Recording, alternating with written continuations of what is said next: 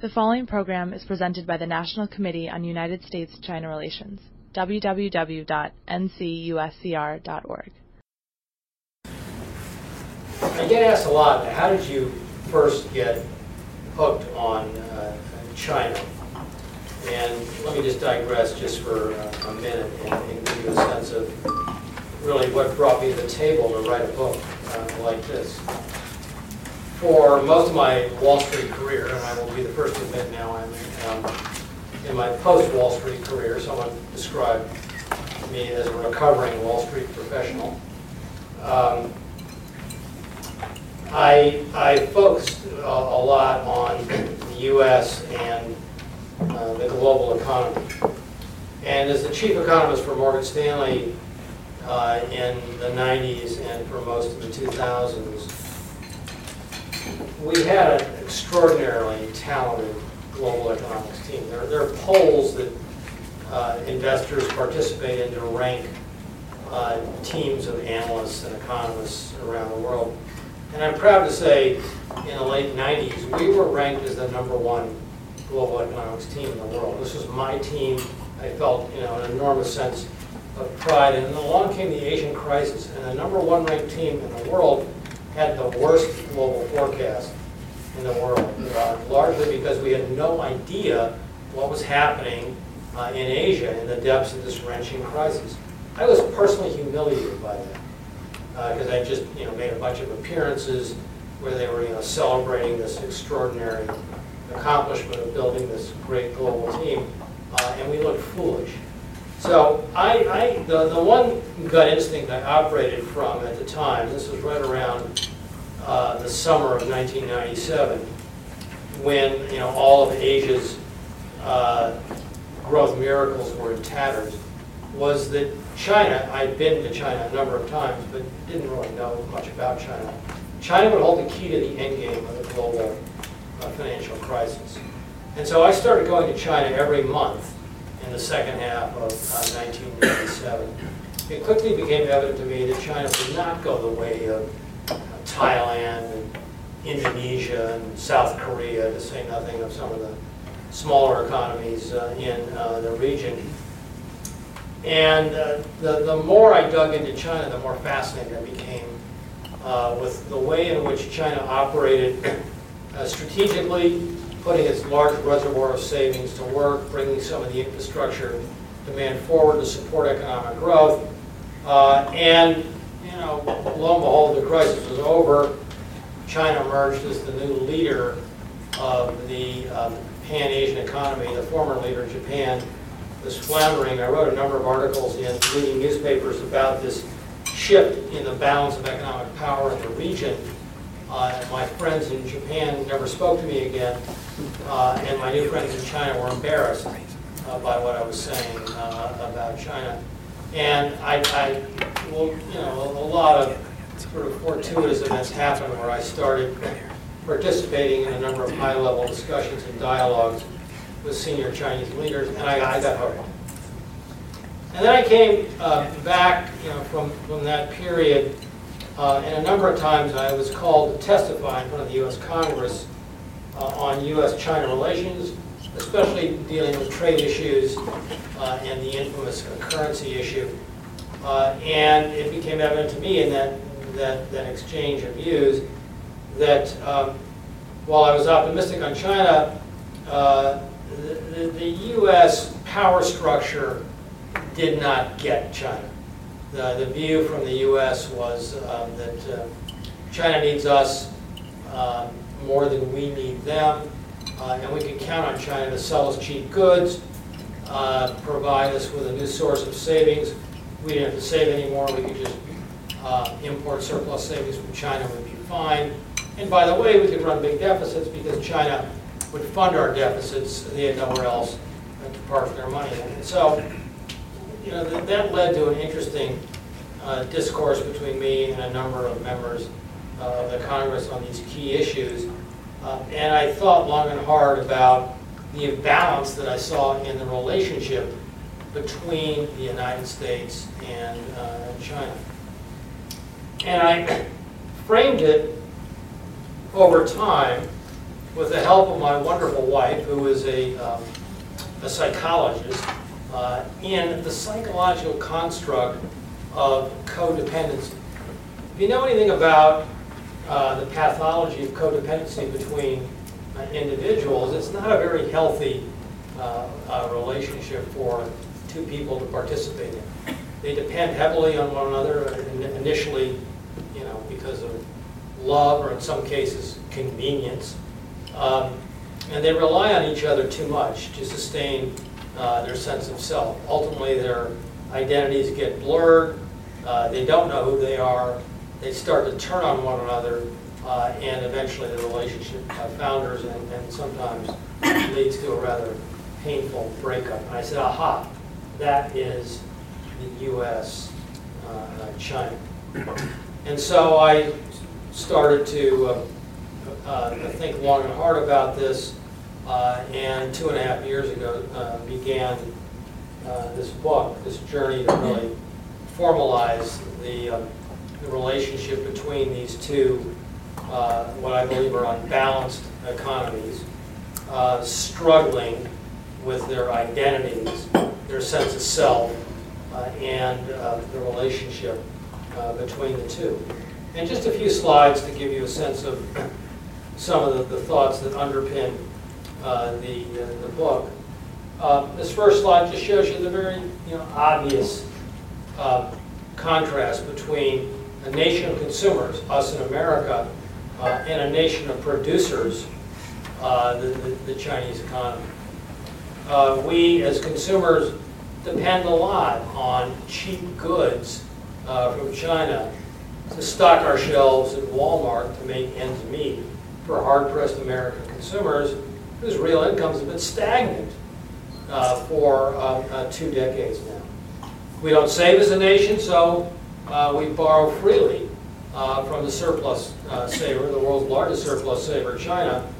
And in doing so, China provides us with what seems to be almost an insatiable demand for U.S. treasuries, which we need because of our big budget deficits and our inability to fund our deficits ourselves.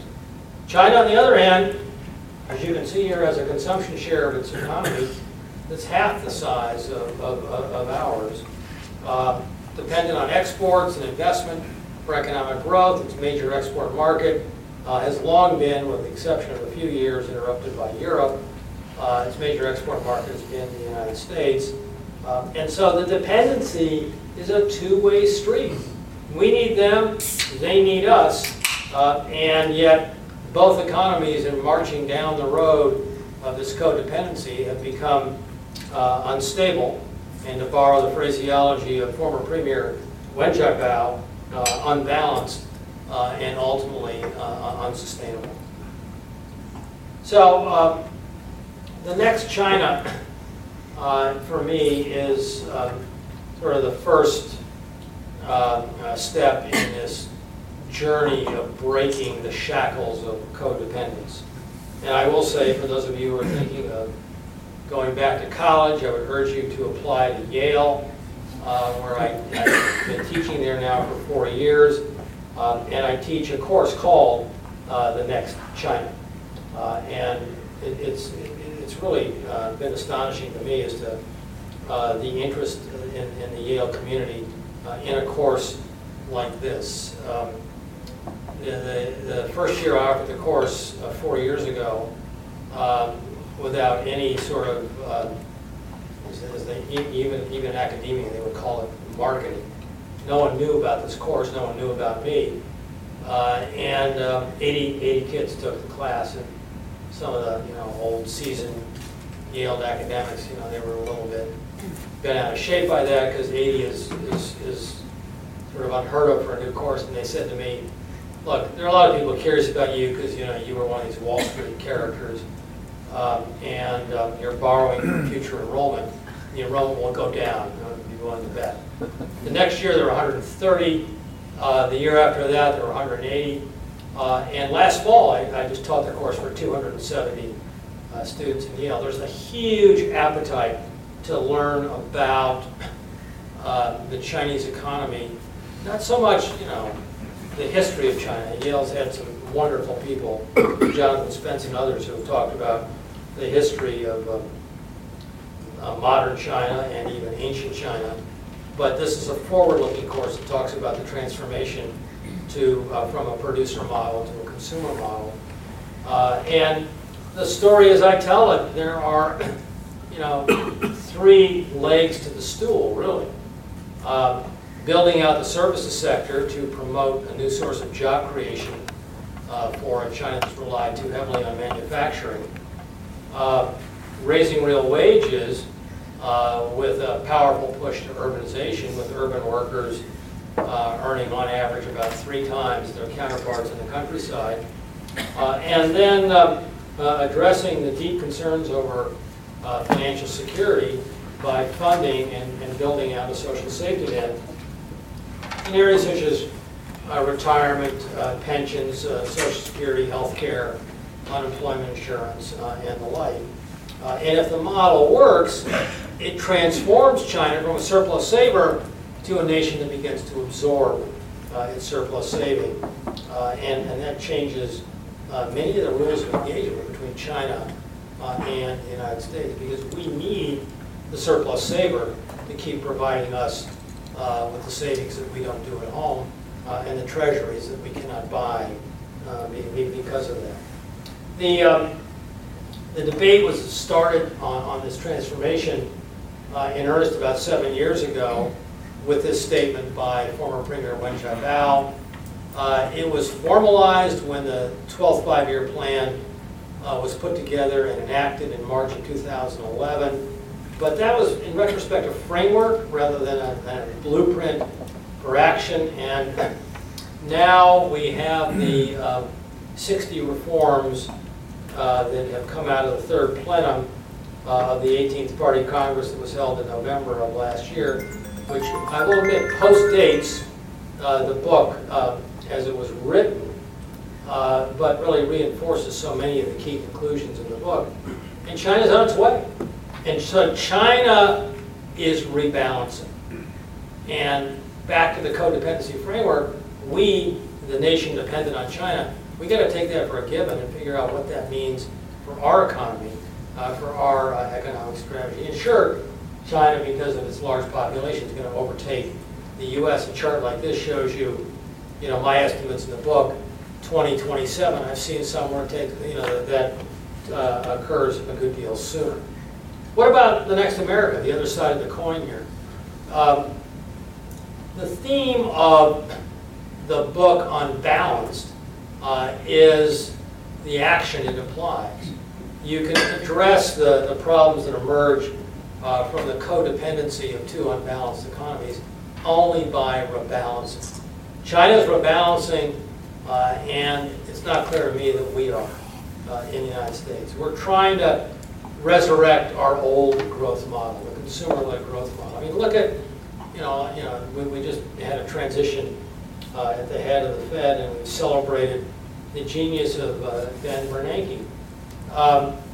He's a great public servant and certainly did his very best to deal with a horrific crisis that occurred on his watch, a crisis, I would add parenthetically, that he also had a great deal of responsibility for creating, but this is not the time to be critical of a man who's performed such a great act of public service. But the policies he's adopted, quantitative easing, which seem likely to be the policies that will still shape the Fed for a good deal of time under Janet Yellen, are designed to stimulate consumer demand through wealth effects, giving big increases to equity markets and other financial asset values, including homes. And that's a consumer-led mindset that we just don't seem to be getting away from. I believe, as this chart illustrates, America is such a severe shortfall of national savings that the imperative for us is not to consume more, especially when we don't make as much as we used to, but to really rekindle something we've lost, and that is to save more.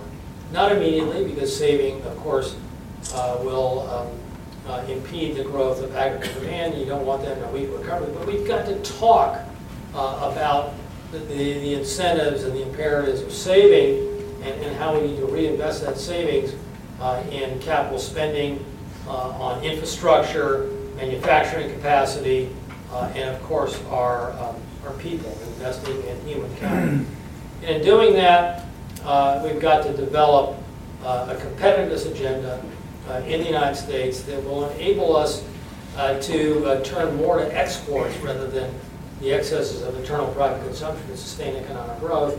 And China, with its transformation and with its history of being our third largest and most rapidly growing large export market, is a great opportunity for us. So the rebalancing implied by unbalanced is really, if viewed strategically by the United States, is an enormous opportunity for us to discover a new recipe for economic growth.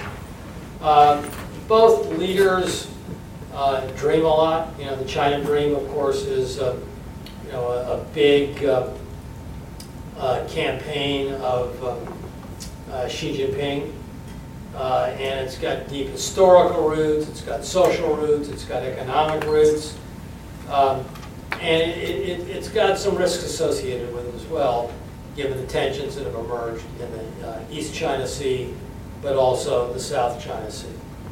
And critical to the China dream is to push the envelope on economic and financial reforms. And I note with great interest that the third plenum didn't just contain 60 reform proposals, but also contained a new implementation mechanism, this leading committee on the deepening of economic reforms, to really push ahead and implement some of the Chinese reforms that have really been tough to implement in recent years. And this is headed up, of course, by Xi Jinping as well. America, what does our rebalancing look like? Not much on the economic front. Certainly post wars in the Middle East and Afghanistan, we're talking about our own geostrategic rebalancing, the so-called pivot to Asia. And the two dreams can either work together or they can work in a dissonant way. And I think it's important for both nations to address their national aspirations from the standpoint of both economics, security, and social implications. I'm an optimist on China. I raise a number of questions about the United States. I'm inherently an optimist about the United States as well. Things have not gone that well for us in the last decade. This should be our wake-up call. I'm not sure that has sunk in to the power structure in Washington, and that's why I wrote the book. So I'll stop on that note and be delighted to take questions from you, Steve, or from anyone in the room. Want to stay standing? Sure. First, take the water. First question, the Chinese are diversifying or increasing their exposure to hard assets, and some of that is flowing to the United States in the form of investment. What has become a trickle has now become a stream and may become a flood in the coming years. How does that affect the rebalancing? Going global is a big deal for Chinese companies. I think we've certainly seen, as you say it correctly, a growing interest in expanding the reach. There are obviously some real political considerations in this country with how far the administration and the power structure is willing to let it go. It's a very sensitive issue. And so the Shuanghui-Smithfield transaction went through, but I know very well that was not the slam dunk you would think it would be, given the fact that this has to deal with food as opposed to anything of a high technology content. Lenovo, Motorola, who knows how that goes. And there's been a lot of sort of fractious issues in the past regarding whether it's Huawei or the energy front with CNOC and Unical.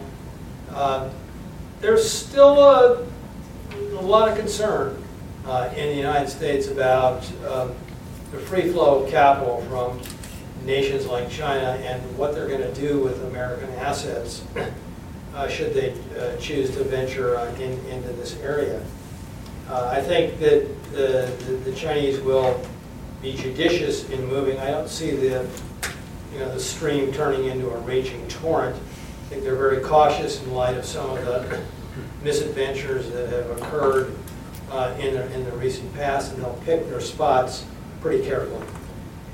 But my question, I think, by the way, that we will remain open to investment. I think that the concerns in Washington will actually be overridden by local governments and state governments really wanting that investment. That there's a real divergence in view between kind of within the Beltway and everywhere else in the country. But my question was more, if this were to occur, in other words, they're talking about, I think the Chinese are talking about investing $1 trillion offshore in the coming few years, which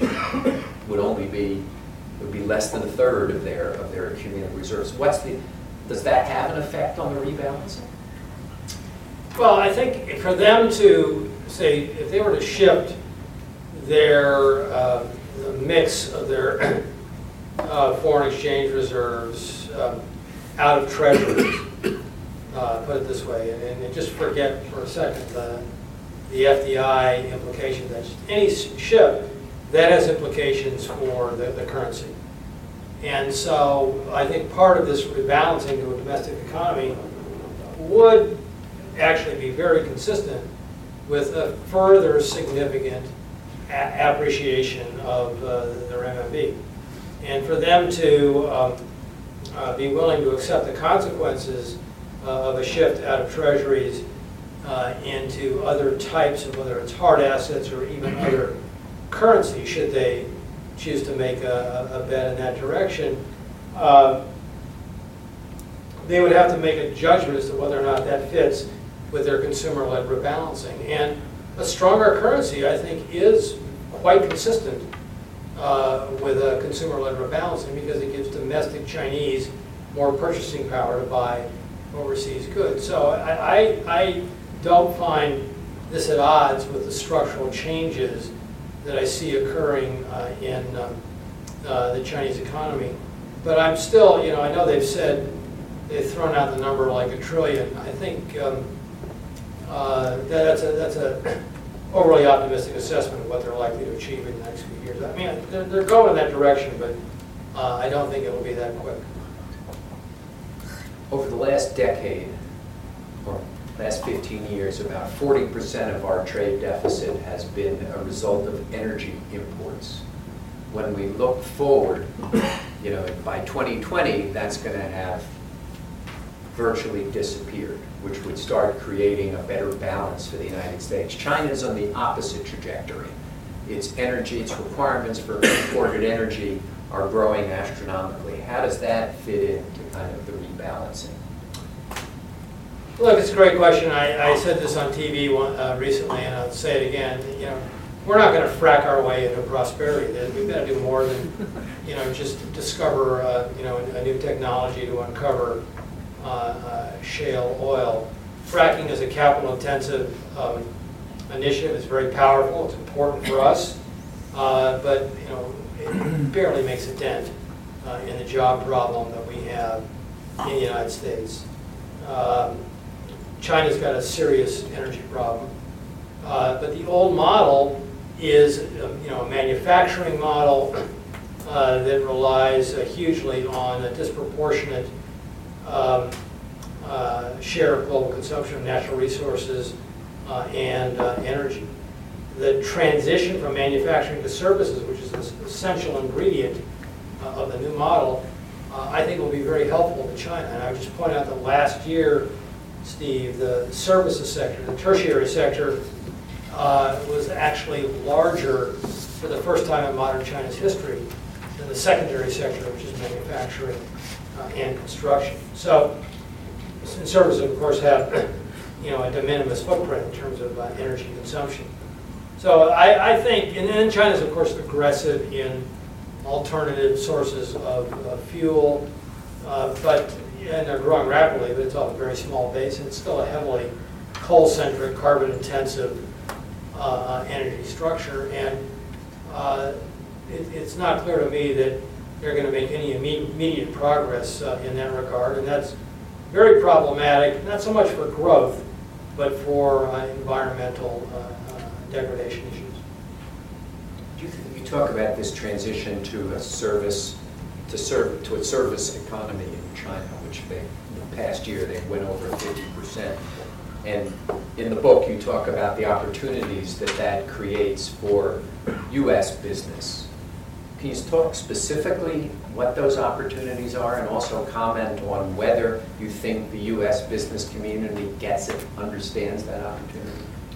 Well, financial services, where I spent most of my life, and certainly gets it. I mean, they've been all over Chinese regulators to create beachheads in China. My former company, Morgan Stanley, of course, was the first to really crack the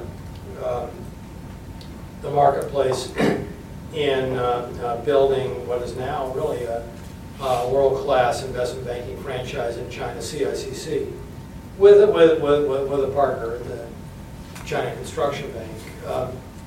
Non-financial services, though, I think ultimately are going to be vital and more important than financial services. I could never say that when I was working at Morgan Stanley, but now I'm sort of freed of my former code. I can actually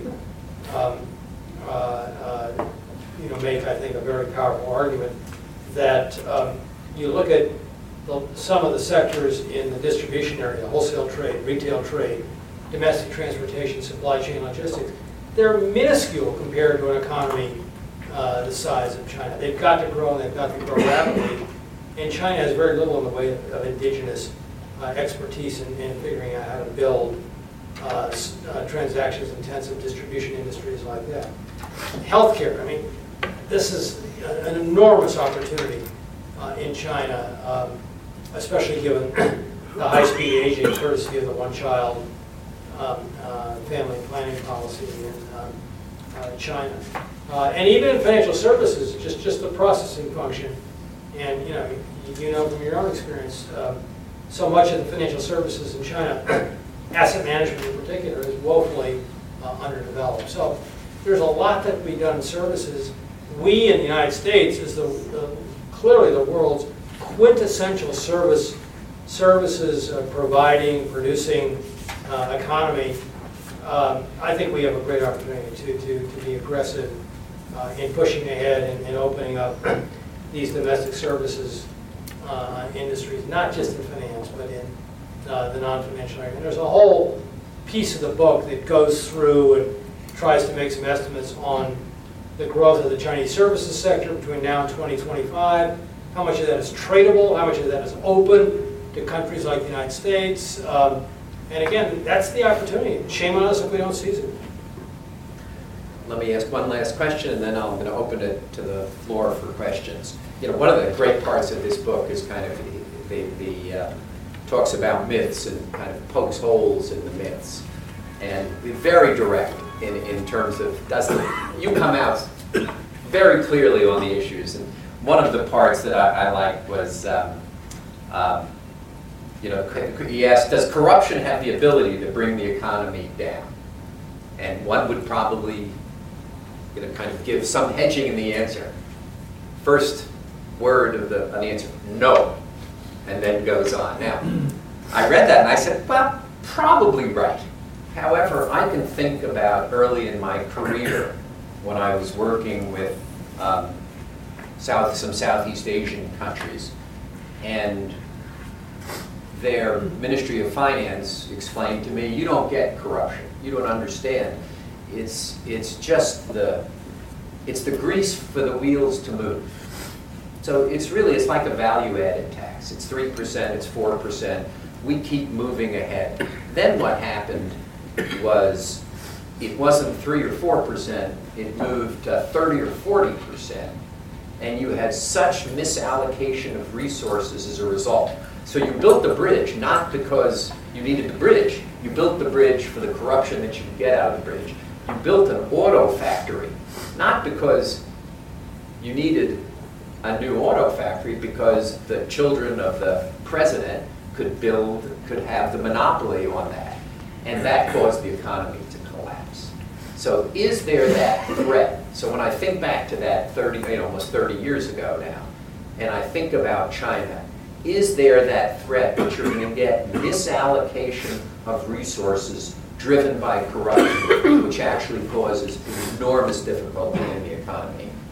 And secondly, do you have issues where corruption has created situations like the housing is built not to standard and it collapses in an earthquake, or a high-speed rail system, because of money that's diverted to corruption, isn't functioning properly? So you have enormous economic and social costs. Wow, those are really better. I'm drinking water here. I need to go to the stronger stuff. We have some wine in the back. No, that's not going to be strong enough to deal with that. We didn't say this would be easy, Steve. Need some Chinese tequila. I think that corruption is, ultimately a major constraint for a nation, any nation, and certainly the corruption with Chinese characteristics, to borrow an overworked phrase, is an issue, and potentially a serious one. To his credit, Xi Jinping certainly has been quick off the blocks as a new leader to attempt to tackle this issue. And in speech after speech, he talks about the tigers and the flies. The tigers are the big guys. He's already taken down an unprecedented number of senior officials, former and current in the government, heads of SOEs, and I kept a running list for my last class. Got up to about 15, which is a significant number. It's probably now closer to 20. The real issue is the flies, though. The corrupt officials at the local level that really build these deeply entrenched power blocks between the party at the local level and SOE leadership at the local level as well, and certainly involves the allocation of credit of a very dispersed banking system as well. And that's just going to be a much tougher issue to address. The good news is that the one member of the Standing Committee who I really know the best, and any Wall Street guy will tell you he's good friends with, Wang Qishan, is sort of cut out of the Jumanji, no-nonsense, tough, strategic thinker and cloth. And as the chairman of the Discipline Commission, he is ultimately empowered with dealing with the flies. And I can't say I'm confident that he's got the program that will do it, but I know firsthand that there's a number of initiatives underway that he is considering pushing out that will make an effort in this regard. And the final thing I'd say about, well, I'll say two other things about corruption. The resource misallocation issue, I think there's certainly examples of some of that in China, but in large part it's a myth. I go around the country all the time debating my good friend Jim Chanos, who talks about ghost cities and bridges to nowhere and investment shares of GDP at 50% and rising. And what Jim misses, other than the fact he's never been to China, is that the urbanization creates an enormous source of natural demand for expansion of infrastructure that has another 20 years to run.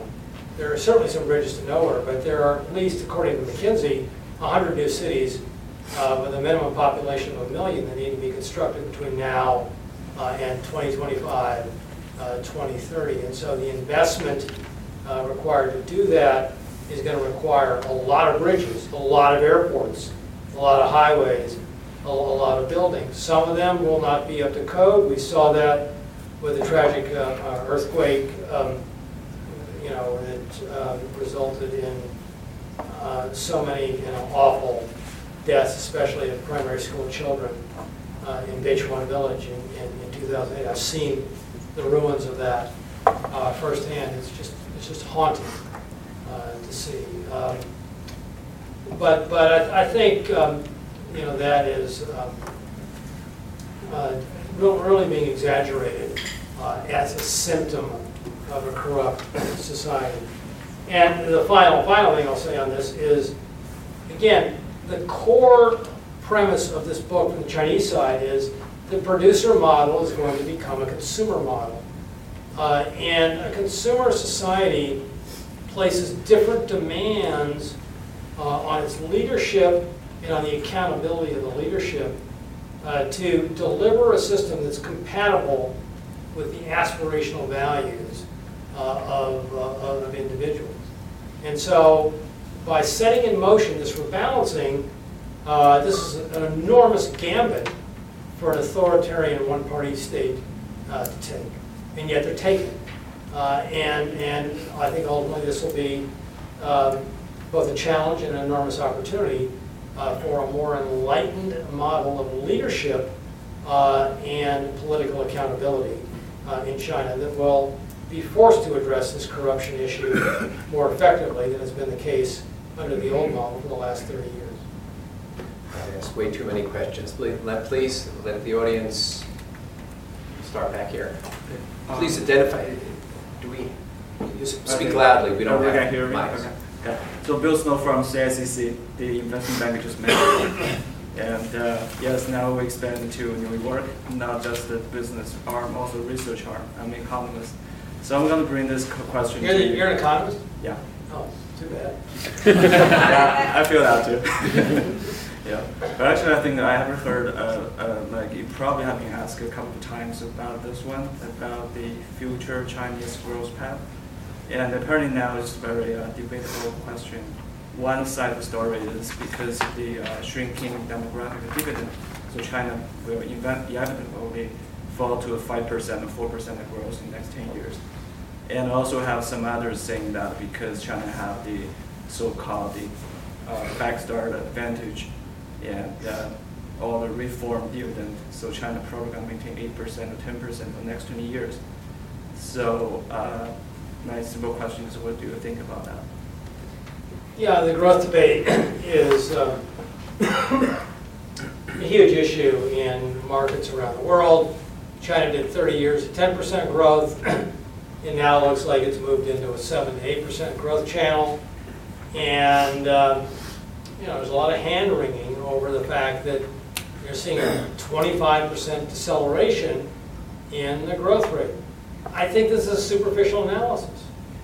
What matters is not the quantity, but the quality of economic growth. I will take 7% growth from China any day if it's more balanced, if it's less resource, less energy intensive, if it's more labor intensive, as services are. You don't need 10% growth if you can absorb the same amount of surplus labor with 7, and the math suggests that you can. So I welcome the slowdown to 7.5% growth. I don't think it's a sign that China is moving down to a much weaker growth trajectory that threatens the demise of the Chinese development miracle. A lot of people ask me, they say, what about the middle income trap? You guys know what the middle income trap is?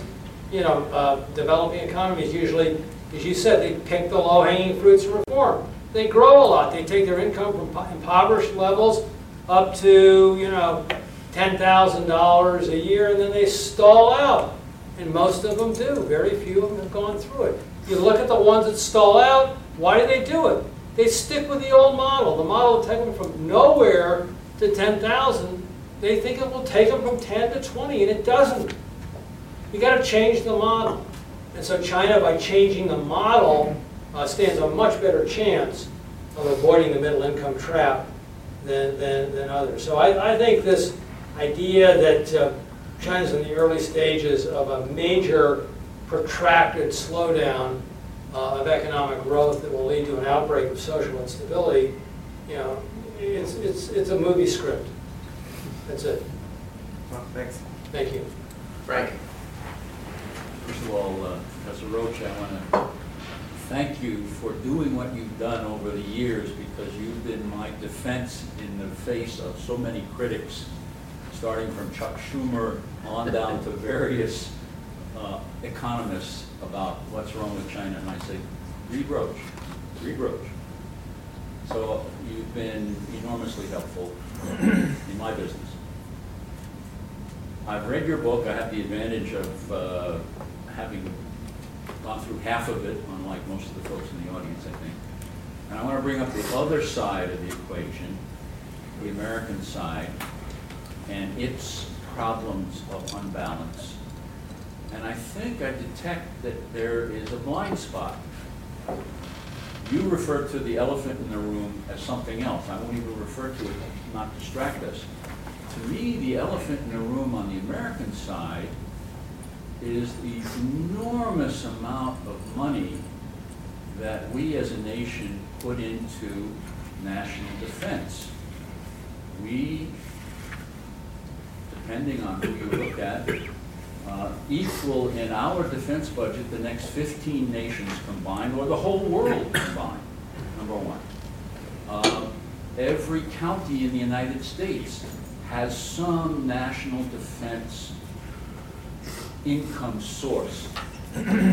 All of those income sources tend not to be productive. They tend not to do anything, to go anywhere, to enhance the overall economy. So you mentioned that the United States is a hegemon. You use that word. And on the other hand, that it is the beneficiary of the savings of, was it Tennessee Williams or somebody else who said the benefit of Kindness of strangers. The kindness of strangers. That's right. And it was Tennessee Williams. But I would guess that it's not so much the kindness of strangers, but the fact that the United States covers the world as the world's policeman, but just focusing on the economics. This is our big, big, big economic investment that doesn't help us, doesn't save, doesn't deal with the debit, the debt. What do you think?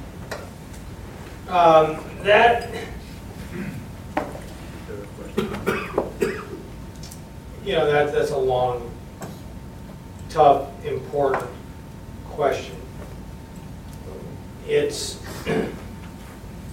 one that gets debated constantly by political scientists, economists, and by our leadership in Washington.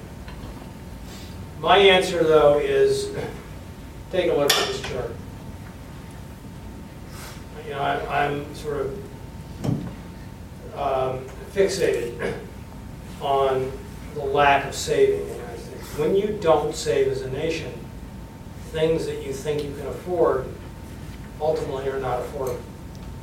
We have voted with our feet as a body politic to build the greatest army, spend more than whatever the rest of the world on military, to police the world, to fight a number of wars.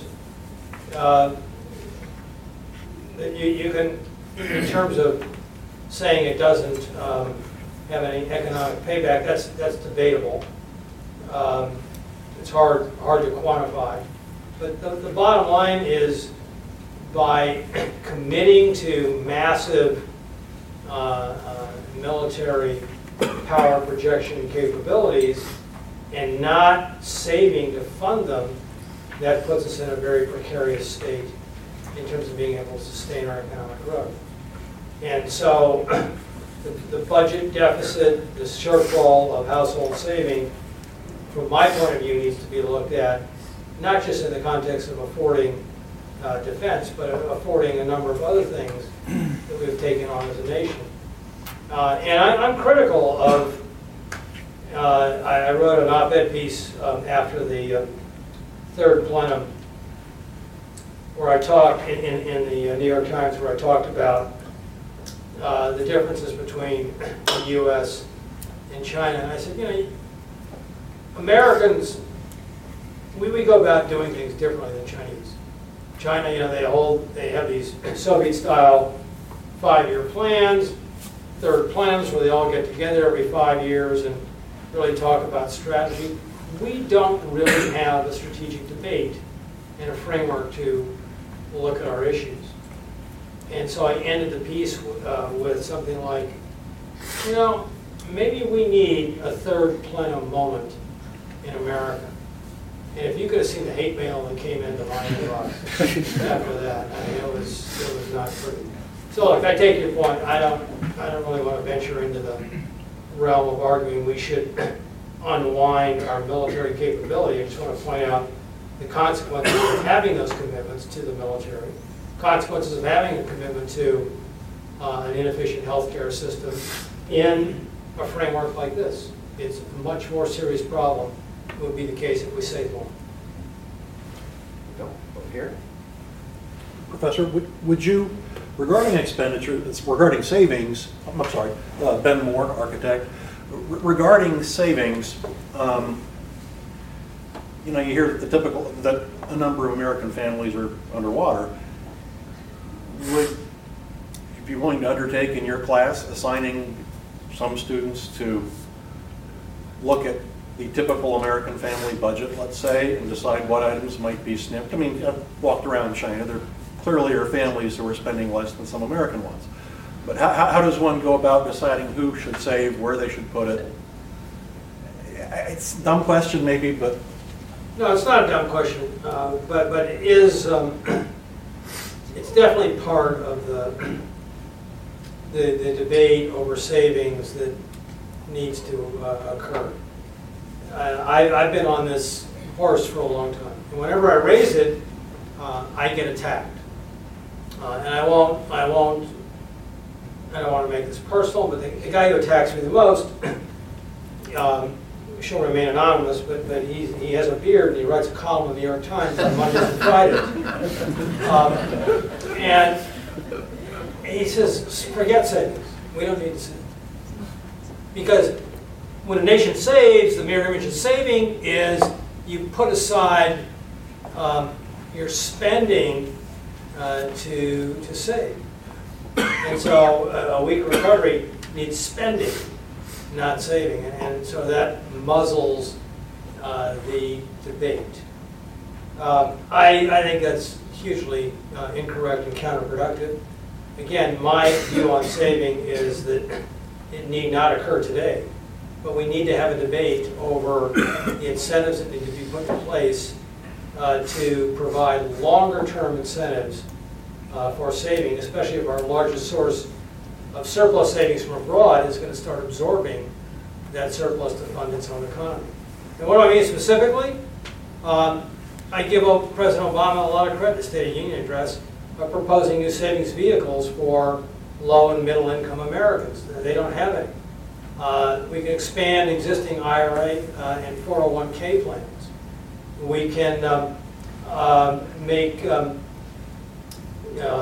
your tax refunds an automatic check-off to deposit the refund into savings accounts. And by the way, the Federal Reserve, with running zero interest rate monetary policy for as far as the eye can see, is exacting a huge penalty on saving. Normalizing interest rates would go a big step in that direction.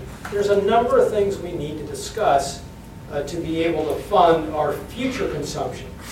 not our current consumption. And so the voice that shouts down saving because we need to consume today runs the risk of squandering our ability to support consumption in the future. These are fascinating questions. We should probably try to focus on the China portion I'll be a lot briefer. of the Unbalanced, because we are the National Committee on U.S. China Relations. Right there, yeah. And then the man next to you. Yeah. How can the U.S. compete with China when, let's say, Barack Obama had passed clean legislation? It said for to increase he said that he would have a clean debt limit, which no one understands what that means, with no conditions attached. And it seems like the government can borrow unlimited. Yeah, well, what I'm trying to do is focus it on China now, because we have one of the great experts on China's economy. We can have a separate one on what the U.S. needs to do. No, I'm relating it. Okay, but then make it brief, because we got 6 hands. Go ahead. For example, if you want to go, if you shop at a store, everything is made in China. They make phenomenal things at a discount. Go to like Forever 21, go to H&M, which are packed, made in China. So my question is, how can the U.S. compete with China? It's not a question of us beating China. It's a question of us learning how to improve our economy and China improving its economy. I don't view this as and as your question implies, as a race between us or a competitive battle between us. It's something that we have to do, and I say this very clearly in the book. It's again back to the psycho theme. It's a treatise in self-improvement. We have to get better as a nation in running our economy, and the Chinese do too. Nick. What are the factors standing in the way of China achieving its rebalancing strategy? There are a lot. The two that I would just highlight, one we've already talked about, inertia due to corruption and an unwillingness to dislodge entrenched power blocks. That's number one. Number two, and this was a puzzle to me for a long time, the unwillingness to fund the social safety net to address some of the issues that kept household savings far too high. I was hugely critical in many of my speeches inside of China on that. Had direct discussions with senior Chinese leadership on this for a number of years. And the third plenum, by addressing the one-child policy, hukou reform, interest rate liberalization, and putting taxes on SOEs to fund the safety net, is a real affirmative answer to that. There are a number of other things that can go wrong, but those would be the two I would highlight. Yes. Yeah, you talk about Louder. You talk about helping the U.S. economy by increasing the savings rate.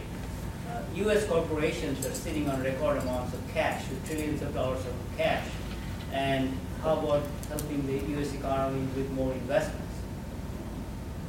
Again, I want to be sensitive to Steve's point, but I'll just be very brief. Companies have a lot of cash. They don't spend it on investment.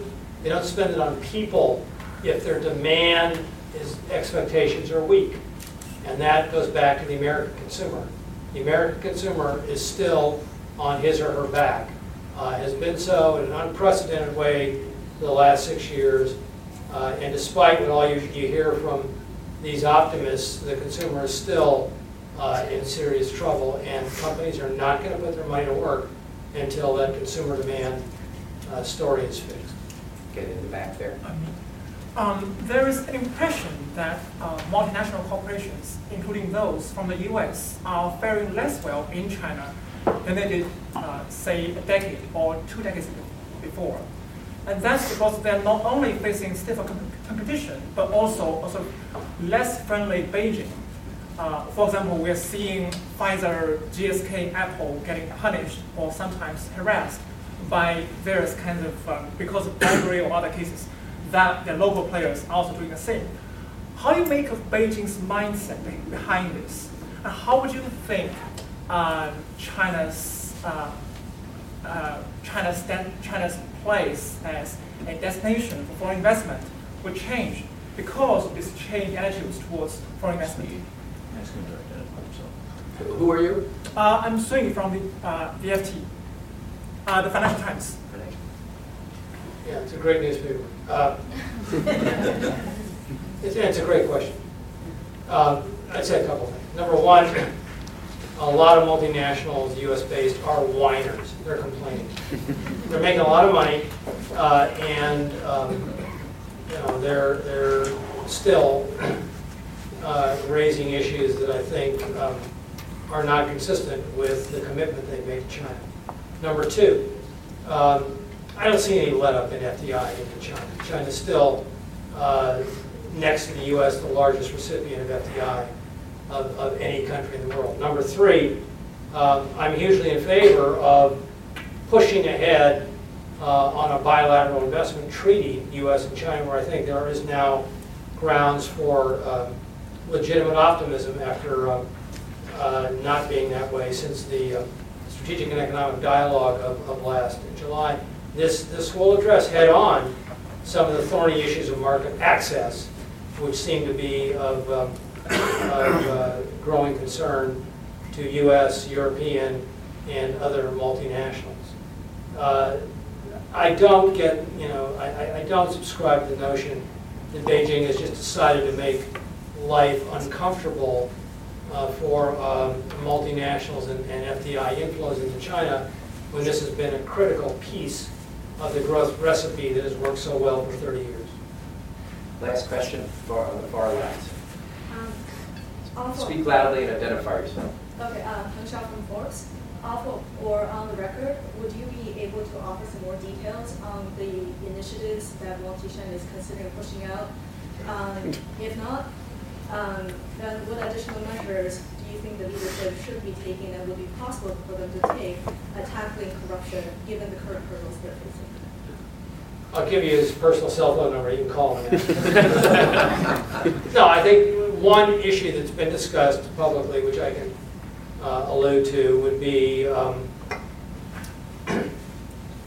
broadening out the disclosure requirements for local officials. What do they own? What are the potential conflicts of interest between what they do in their day jobs and what their portfolios look like? I think disclosure is a very important first step toward making governance more transparent and addressing some of the corruption that results from that. Wang Qishan, I believe, is very much in favor of that, and we'll have to wait and see. It's something to watch.